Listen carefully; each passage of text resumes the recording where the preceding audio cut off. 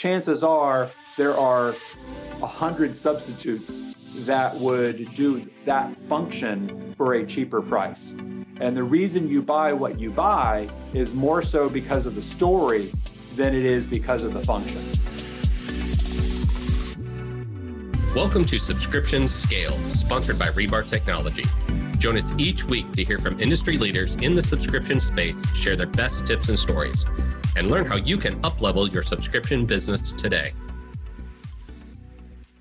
Hello, listeners, and welcome to another episode of Subscriptions Scaled. I'm your host, Nick Frederick. With me today is Robert Skrobe, who is a subscription consultant and author of Retention Point. Robert, welcome to the show. Nick, it's my pleasure and honor to be here. I'm so excited, and it's been too long. Happy to hang out with you and talk subscriptions. It's just definitely fun, kind of gabbing about what's happening. Yeah, I think it's a favorite topic for both of us. You and I have, gone back and forth a number of times online, and we've been trying to get this chat lined up. So I'm glad we're finally able to make it happen. That sounds great. Absolutely an honor to be here with you and your listeners. I appreciate it. Well, for those that don't know, or maybe don't know enough, tell us a little bit more about yourself, your background, and of course, the book. Yeah, absolutely. Well, I have been within subscription businesses now for more than 27 years. For the first 10 years, exclusively with nonprofit trade associations. And, during that time, I actually bought a company that was a consulting company for associations and found myself responsible for membership marketing, conference marketing, sponsorship marketing, exhibit marketing for more than 22 different membership organizations. And along that time, I discovered direct response copywriting, as well as this area of information marketing, people who were publishing what they knew online. And what I did is I really learned copywriting and studied those principles and applied this kind of for-profit information marketing model to the world of associations and had tremendous results and still have many of those clients even today. The other thing that I started doing in 2004 is start working with for-profit subscriptions and worked with a number of launches, really more than about 50 different subscription business launches, either as a standalone or as an addition within an existing company, and actually created my own subscription business working with individuals that wanted to publish and do coaching programs and things like that online. I actually exited that business in 2012 and then started working as a consultant within large subscription businesses that aren't necessarily the specialized publishers. Authored and published the book Retention Point in 2018. And thank you. And I've been really working behind the scenes with some of the biggest subscription brands in the world, focused primarily on retention and helping them grow their subscription business by losing fewer subscribers. Because most subscription businesses are like, oh, what do I offer? How do I deliver? Those types of questions. And what I find is that it's really usually not directly, their retention problems are not directly related to what they deliver, but really kind of how they position it, how they interact, and their relationship that they have with their members, which is really the same thing that I dealt with associations. But now we're kind of taking that knowledge to the for-profit world, because there's no MBA program for subscription businesses. They don't teach you how to run one of these. And so the information is new. Absolutely. Well, it's interesting. And we talk about it a lot on the show about how it's cheaper and easier to keep a subscriber that you already have than to go out and get a new one, which is just especially true now when acquisition costs just continue to climb and go through the roof, right? So your specific focus on retention and churn, I mean, this has got to be, the golden age for you in terms of this needs to be the focus of subscription businesses. It's too easy to cancel now, right? It is. And yet a lot of subscription businesses are so focused on the acquisition, particularly in their startup phase. acquisition becomes their really the number one and only growth driver because it's all about creating that MVP and having the proof that their business will work by having people buy it. And unfortunately, a lot of leaders, particularly startup leaders, difficult for them to transition from that beginning mode of subscriber acquisition as the number one key driver of growth to, okay, member retention and really relationships are the key driver of growth. That what we're really doing in this business rather than, because we get so focused on delivering our product, whether it's a subscription box and you're curating those items, or you're a publisher and you are working with your writers and editors in order to push out the way you promised, a coach or a digital streaming service that's concerned about creating content for their subscribers. There's so much focused on what we deliver that most subscription businesses don't even consider what type of relationship they're trying to build with their subscriber. And the subscriber relationship and being intentional about that is really the key to retention, more so than what you actually deliver. Another way to maybe say that is it's all about engagement, right? The early ages of subscription were set it and forget it to a certain degree, or at least a lot of businesses built up that way, right? Focus on the acquisition, hope that they forget about the product and, pay you for as long as possible. But now that is completely turned on its head, right? I agree. And I really have a pet peeve against the whole zombie subscriber at scale idea. Like, oh, well, what we're going to do is be like a gym membership where very few of our members actually use what they're subscribed to. And I've been through the recession of 2007 and 8, and I saw thousands of subscription businesses get started in 2003, 4, 5, and 6 that disappeared by 2008. It really wiped out 70 to 80% of them because they were focused on the zombie subscriber and not really focused on building a relationship. And so as soon as there was some unemployment and people felt like they might lose their jobs, they cut their subscriptions. And with it, a lot of businesses disappeared quickly. And I just don't want that to happen again with the subscription businesses that have come along in the decade plus since. What impact do you think the digital age and everything, so many, or not say everything, but so many things moving online because of COVID and, that acceleration, but we've got your money management apps and things like that are even highlighting now the subscriptions that you've got. So again, cancellation is now easier and more visible than it's ever been before. Do the tactics to prevent churn change because of that? I think they're raising the stakes. That whole zombie membership idea that you could kind of hide and go below the radar, really, you got to dispel that whole gym membership sort of belief. Because, as soon as there pretty much any financial expert that's on Good Morning America or Today or any of the other news programs, one of their bullet points is cut the subscriptions you're not using. It is right. Over and over again. And then, of course, Truebill and other tools like that. This whole idea that you're going to be able to somehow ride and not be noticed has to be dispelled. And instead, it's all right. When we get a new subscriber, how do we quickly engage them? And using your words, and what I try to explain to my clients is how do we make our new subscriber more excited on day 2 than they were the moment that they joined? And then how do we make them more excited on day 3 than they were on day 2? And so that they get to day 7 and they're 7 times more excited than the moment that they joined their subscription. Versus how many times have you bought something and then 2 days later when it showed up, you're like, what's this box? I don't remember buying this. Those boxes are on my door every day. What is this? And then, if you and I are doing that, because it happens to me all the time, then our subscribers are doing that too. And as a subscription business, we have very few opportunities to retain them under normal circumstances. If we're sending them a subscription box or a publication, that gives us 1 day a month for retention.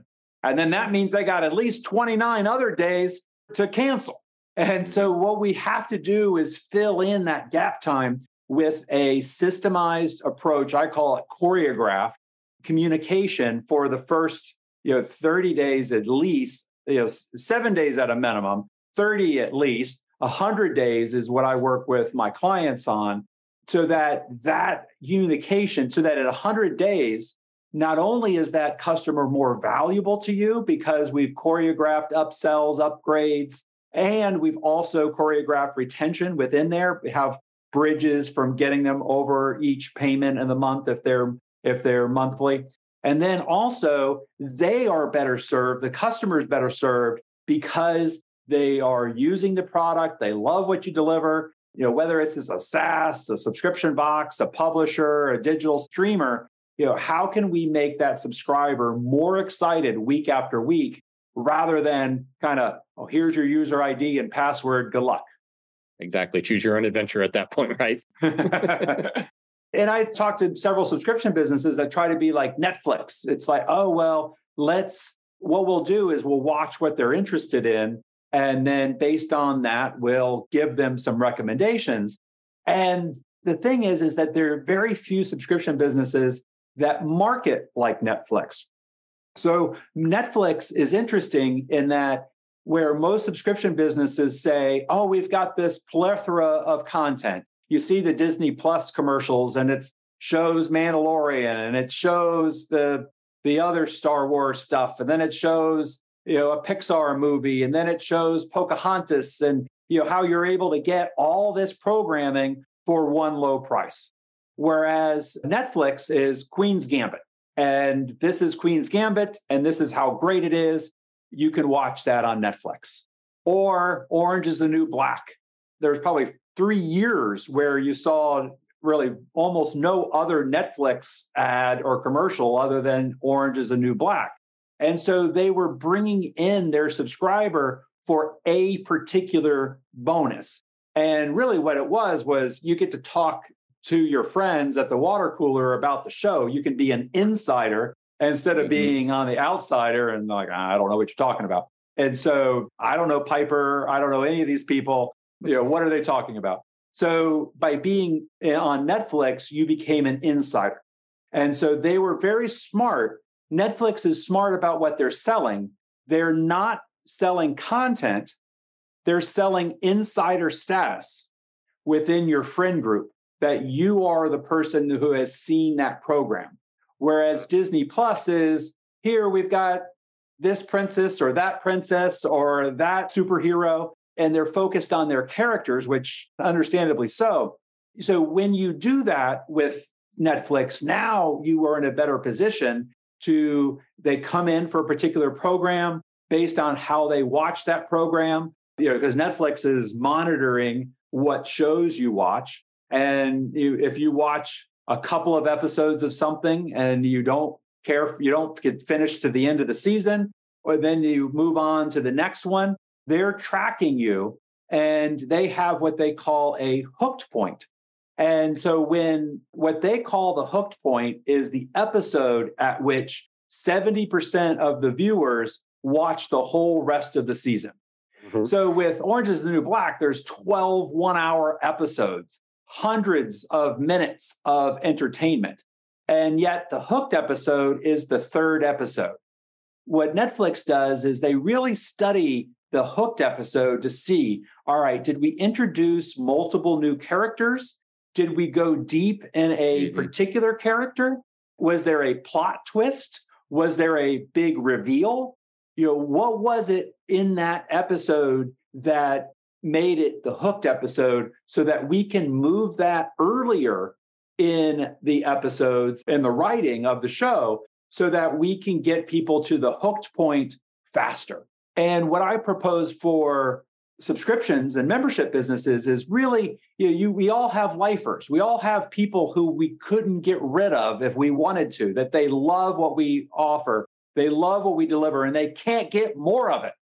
At what point do people become lifers for your subscription business? And what are the steps that get them there faster than where they're getting today? And when we start trying to manage that, we then learn a whole lot more about our customers. We learn about ourselves and what customers really like rather than what we like and what we're proud of. And we're able to make more of those lifers faster on purpose than we were by mistake, by chance. So that seems to require a pretty keen understanding of not only what your product is, but how it's valuable to your users and where they're going to your point, where they're going to move into that next category. And are there other categories other than Lifer? Would you categorize them in other ways? Yes, there are multiple steps, but the most important piece is flipping your perspective from what you deliver to who you're delivering it to. And I got to say, probably 80% of my consulting would be completely unnecessary, would be not most of what I do. When people bring me problems is like, oh, well, I'd love to create this high price subscription. We've got a $97 monthly subscription, and we want to create a $5,000 annual subscription. Will you help us create that subscription? Because we're already offering this, and we don't want to cannibalize that, and we don't know how to price it. We don't know what the value is. And my entire practice is they're thinking, what do we deliver to justify a $5,000 price? And it's simple when instead you decide, who are we going to offer this subscription to? Who's already paying the $97 a month? Who is consuming? And what are they consuming? And then now, how can we talk to them in a way that, when we identify who those people are and who the super users are, really becomes patently obvious how we create the premium subscription and what we offer and what we deliver them. And the answer is always in the who rather than the what. That's a little counterintuitive, right? That's probably why you have an entire consulting business, is because it's not. Because largely there's this belief that I build it and they will come. I create content as good as Orange is the New Black or Queen's Gambit or something like that, and they're just going to want it and they'll pay whatever. That's what a lot of people believe, right? I call it a hope. I love The Field of Dreams. It's a fabulous movie. And yet it's a terrible marketing approach. It just doesn't quite work that way, does it? Not even slightly, because the business isn't made for you. It's made for your customers. And when you deliver what they want and what they need, often within the subscription business, it's so it goes so far. One of the key things to recognize is that you are selling a luxury product. Because the person whose children went hungry last night is not subscribing to Netflix today. And they're not subscribing to your thing either, which makes your subscription a luxury item. And so, all right, now we agree that it's a luxury item. How are luxury items sold? Are they sold based on the core value of what's being delivered? I like Coach purses. They're amazing products. And I am told that Louis Vuitton purses are far superior, because when you're carrying a Louis Vuitton purse, it makes you feel like a badass. Now, I only hear this. This is what I'm told. It somehow Allegedly justifies the purchase of multiple Louis Vuitton purchases. But nonetheless, the Louis Vuitton purse isn't about the capacity, the zippers, the quality, the leather, or really even its looks, as far as I can tell. It's really about how it makes you feel about yourself when you carry it. And the subscription, whether it's Notion that makes you feel smarter about yourself, or it's Trello that makes you feel organized and in control of your life, or it's Netflix and it makes you feel like you're an insider, or Disney Plus that makes you feel like a good mom because you're nourishing your children with these great programs. or it makes you feel cool because you get to watch the cool Marvel movies, or a subscription box and it makes you feel like are the first to know about the cool items because the cool items get delivered to you. All this is really how the real utility of a subscription is how it makes you feel. And so when you distance yourself from the product itself and instead put yourself in the position of the subscriber and recognize the value is more than the product itself, but how the product impacts your subscriber, it actually makes this business way simpler because then it sort of helps you disconnect from the stuff itself and instead help you recognize that it's the impact, the feeling, the perception that is the reality of the subscriber. And that now that's what you have to unlock in order to grow your subscription business.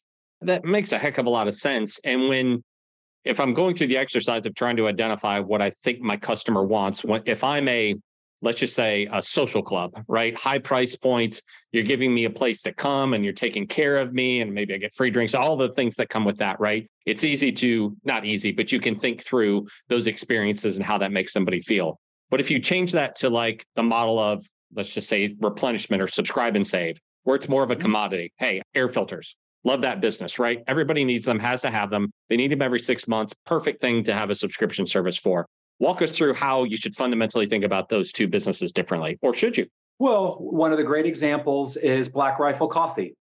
When you go to Black Rifle Coffee, they have you, and particularly when you buy from them, that first purchase, you are offered the opportunity to subscribe and save to the coffee. And when I talk to their customers, they tell me, oh, it's veteran owned. I like the coffee. I'm saving money. They may or may not tell me that they love the taste of the coffee. Often they will. But more importantly, they're telling me about how they feel about the relationship they have to the company called Black Rifle Coffee. And even with things this is one of the things that Unilever has not yet mastered or figured out about the Dollar Shave Club is that the scale of the Dollar Shave Club was more about rebelling against other razor companies than it was about the love of Dollar Shave Club and kind of being this irreverent rebel by choosing a different razor.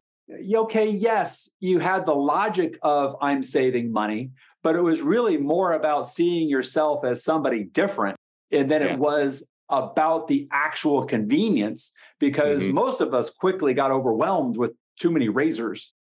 So recognizing that even in a commodity, it's really about the story they tell themselves is the reason they subscribe versus the actual tangible stuff. And even Amazon Subscribe and Save, it can be no more transactional than that. Save 4% and have the paper delivered to you on a subscription versus a one-time purchase. Save money. I quickly had to yield our Subscribe and Save monthly cart to my wife, who feels great about managing the Subscribe and Save and finding the greatest discount. And I saved money. And it cannibalizes other places that she would buy products, which is smart. And it's really about the feeling that it gives as a power shopper, that I'm able to put this on autopilot. I'm able to save money. I am such a smart person, more than it is the 4% discount. Makes a lot of sense. Okay. Talked a lot about that, but how do you get to how this makes your customers feel? I mean, we can intuitively think about how we feel about it, but that doesn't always translate to what your target customers feel about it. How can you extract that? You got to talk to them. And also when you flip it into, all right, I'm going to focus on my customer and how this impacts them. Now that also just tells you what type of subscription business you want to be in. Because if you really are delivering a commodity and you have a subscription offer instead of a product sale offer, you're probably going to lose. And it may be, this might be the reason you're struggling and not able to scale this thing. And that because all you've got is a commodity. But then when you talk to your customers, find out why, sit with them as they use your product and find, why did you do that? Why did you do this? What are you seeing when you're looking at this product? And you could be inviting them to a Zoom that you share with them. It could be having your call center call and having a research arm. It could be just a person or two. It could be somebody in your customer support team that does this outbound call and inquiry, or within your marketing team. And you're really looking for what is it about the Louis Vuitton bag that makes them feel like a badass when they carry it? And where did they see it? What was the picture? Who else? And really, it comes down there. It comes down to who else had one, either when they were growing up or when they were a teenager. And so what is it about that product that makes you feel that way? And then we can sell the outcome of the feelings in our marketing and in our onboarding, more so than, hey, I got this thing, and I got this razor I'm sending you, and it was engineered in Germany by the greatest engineers. It was brass plated, X, Y. They don't care about it's kind of nice. Okay, interesting. But it's like, I'm sticking it to, Daddy Gillette, and they're not going to get my money anymore. Do you think that's a reason why we see mega corporates go out and buy some of these smaller subscription companies and not be able to grow them? Of course. It's because what made them what they are, just by being bought by some of these big guys, takes some of that value away from their customers. Well, it's the same deal as huge brewing conglomerates buying microbreweries and thinking that it was somehow the name and the actual flavor of the brew that attracted the customers. But it was, like an anything but Budweiser sort of movement. Right. And it was about the story they tell themselves when they're drinking their $6 brew versus, a Budweiser.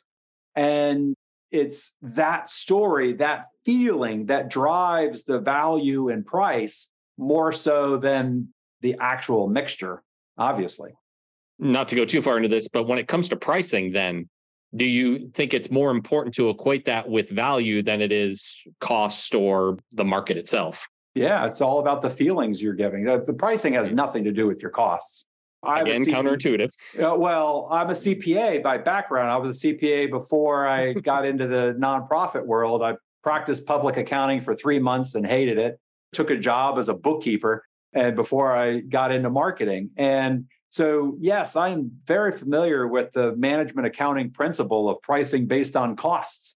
And it might be appropriate if you are selling a commodity like gasoline or something, and you're trying to compete, with a pump on the other side of the block. But in subscriptions, we're selling a feeling, we're selling a satisfaction, and understanding that and helping the subscriber feel good and feel differently because they're your subscriber than not is what's going to get them to defend that subscription to their coworkers when there's layoffs at their company and they're cutting back people and they're like, do we still need that subscription to that service that oh, hell yes, because this is doing this and this.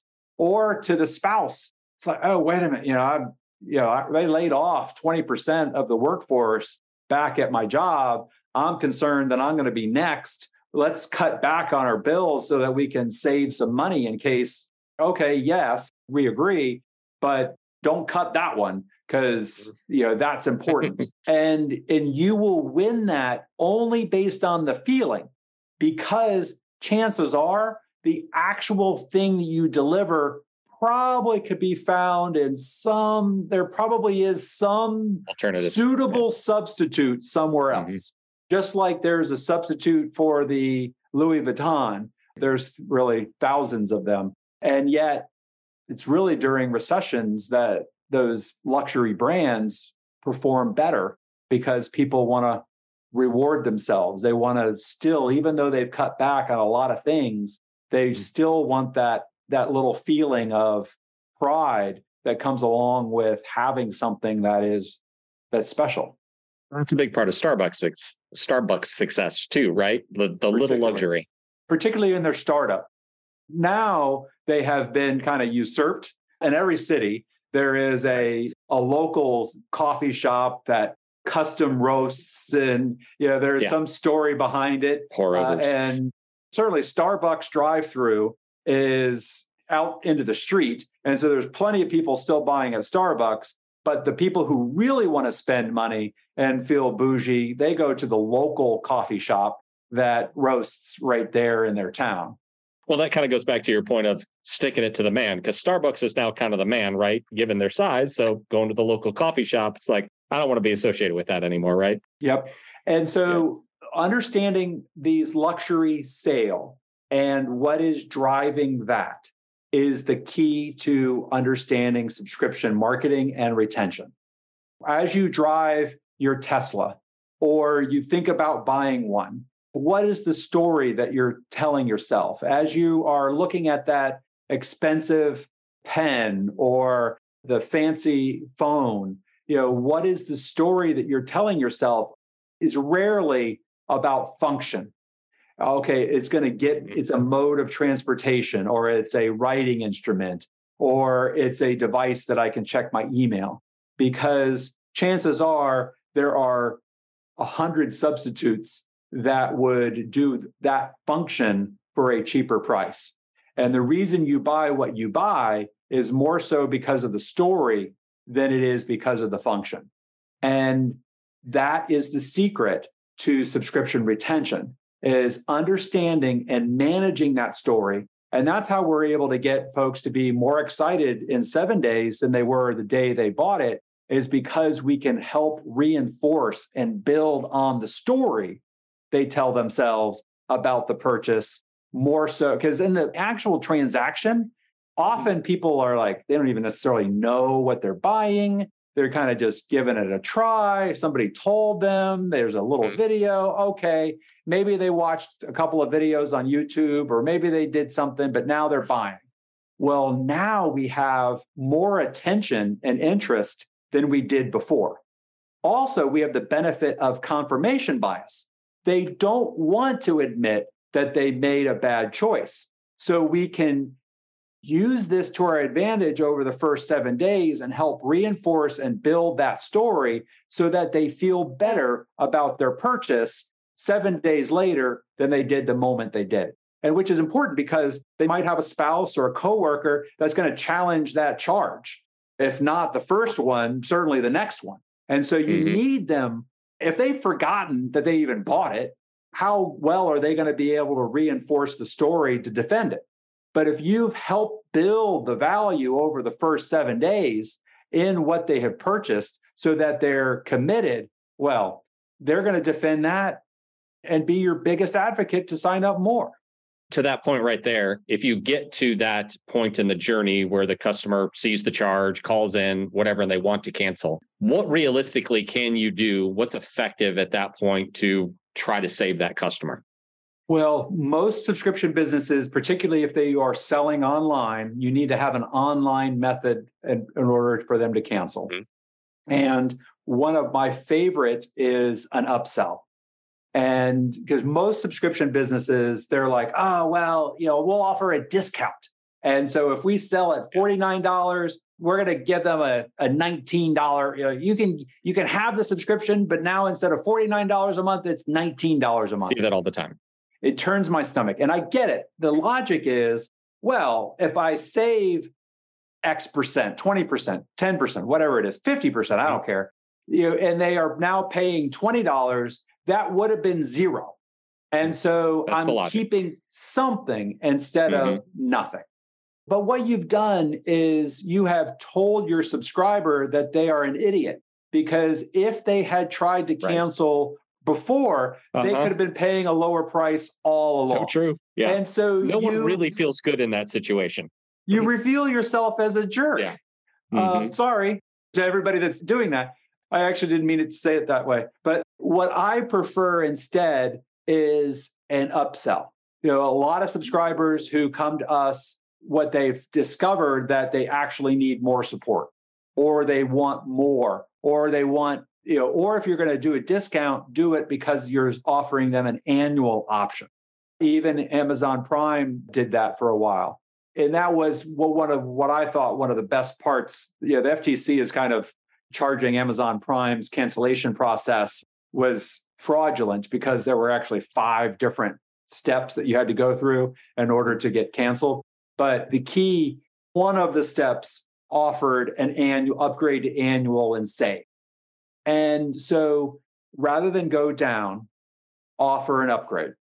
If you must go down in price, then make sure that that's a stripped down offer so that you are not delivering the same benefits for the same price, but that there is, and I would usually leave out the thing that most people want from that package so that it is kind of a wounded offer, but that if you're going to offer a drop down, that's a less impressive offer.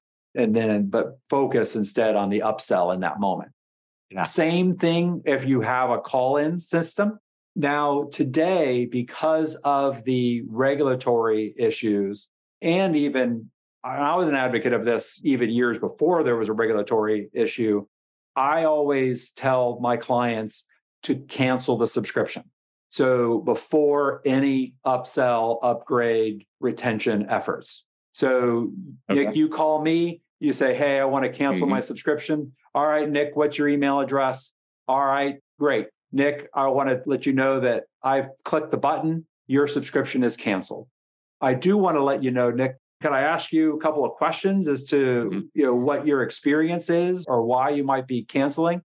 And then introduce the retention efforts. Because what I found is that it's counterintuitive again, because you think, oh, geez, once they've canceled, they could hang up and go. Mm-hmm. Yeah, that's true. But there is so much anxiety today. Are they going to let me cancel? Or are they going to jerk me around? Is it going to be a long sales call? Is there going to be a thing? It's like, no, hey, Nick, I've canceled your subscription. You'll have a confirmation email in your inbox in a few moments, letting you know that it's canceled. You'll see no further charges on your card. Do you mind if I ask you, what was it that you liked about your subscription? What was it that you weren't satisfied with? Now you can enter in that. And then it's the third question is usually, well, a lot of subscribers, I understand that you felt that it was expensive. And in fact, a lot of, there are a couple of subscribers that have called and told us that. And what they have really been excited about is, and now you can make your offer. The theme that I'm hearing throughout this is you have to ensure you're having that positive relationship with that customer at every single step, including cancellation. Because at the first point that they feel like you're an adversary or trying to rob them in any way, you've set it down a bad path that's hard to come away from, right? Yeah. I mean, what the subscription business really is the relationship business at scale. Mm-hmm. We have decades of research and insight into products and services and those businesses and how those need to be sold. First, it was products. That was well known until like the 80s and 90s. Then it was services. And you had books like Selling the Invisible and all of those that were teaching you how to sell a service based on the value. And there aren't a lot of insights on selling subscriptions. But I'm here to tell you that selling subscriptions is really selling relationships and helping them have a story in their mind about why they have that. Even the gym membership you don't use is really a story about, I want to get healthy. They have an intention. And as long as they have that, they feel like that is going to help motivate them to get to the gym. And the moment they cut that off is an admission. They're going to feel badly. They're going to feel worse about canceling the subscription because that's an admission of failure than keeping the gym membership, which helps give them hope that they're actually going to be motivated to get it in the gym. And to that point, if I'm calling to cancel my gym membership and admit defeat at that point, and now you're going to make it really hard for me to cancel, we're compounding the problem now, right? I already feel bad about myself. But once you recognize that, once you understand the story they're telling themselves, now it's easy to recognize how to solve that. And an upsell is a pretty nice option. One of the things that we found about people who often cancel their gym membership is they just aren't accountable. They can't get motivated. And what we found is that having a personal trainer is a great key to getting you to the gym, making sure you're doing everything right, you have the great workouts, and that you show up because you got a trainer there. How would you like to have, and that's probably a 10x price over the membership itself. And the key to that is you only need 5 or 10% of those cancels to upgrade, and you've beaten the heck out of any of those downsell offers. That's a good perspective too. Look at it that way. Well, Robert, for anybody listening, what sort of things might they have? What sort of problems might they be facing that they should reach out to you and seek your help with? And then how do they do that? Thank you for that. Well, if you're considering creating a subscription business and you're trying to figure out how to add subscriptions to your existing business, or you have an existing business and you've reached a point where, man, it just doesn't feel like I've got a client calling next. It's like, I just feel like we've plateaued. The number of cancels is about the same as the number of new subscribers we're generating. And we're spending $130 per new subscriber. Those are the times when it's really time to have a conversation. And probably the best way to get into the mix is to go to subscriptionsmadeeasy.com. At that page, you're going to be able to get a download of my 9 proven models driving subscription growth. And once you're there and receive that, you can reply to that message and let me know what you're looking for. And you get a free copy of this book, Subscription Success, which you can get on Amazon too, or you get a free one at subscriptionsmadesimple.com. Awesome. Well, Robert, really appreciate the insights that you shared today. I've enjoyed the conversation. A lot of it, like I said, it's a bit counterintuitive. It's thinking about some of these concepts from a very different perspective. I love the one about, upsell at the point of cancellation. The downsell has its, the problems that go along with it. But again, really appreciate everything you've shared today. And I feel like we've just scratched the surface. So we might have to do this again someday. Absolutely. We actually didn't get a chance to talk about the things that you wanted to talk about. So we'll have to come back and revisit sometime. And I'm happy to anytime. Awesome. We'll definitely do a part 2 then. Well, Robert, really appreciate the time today. Thank you for the opportunity. Great to chat with you. We hope you enjoyed this episode of Subscriptions Scaled, sponsored by Rebar Technology. If something we said today resonated with you, please subscribe, rate, and download our podcast and share this episode with your network.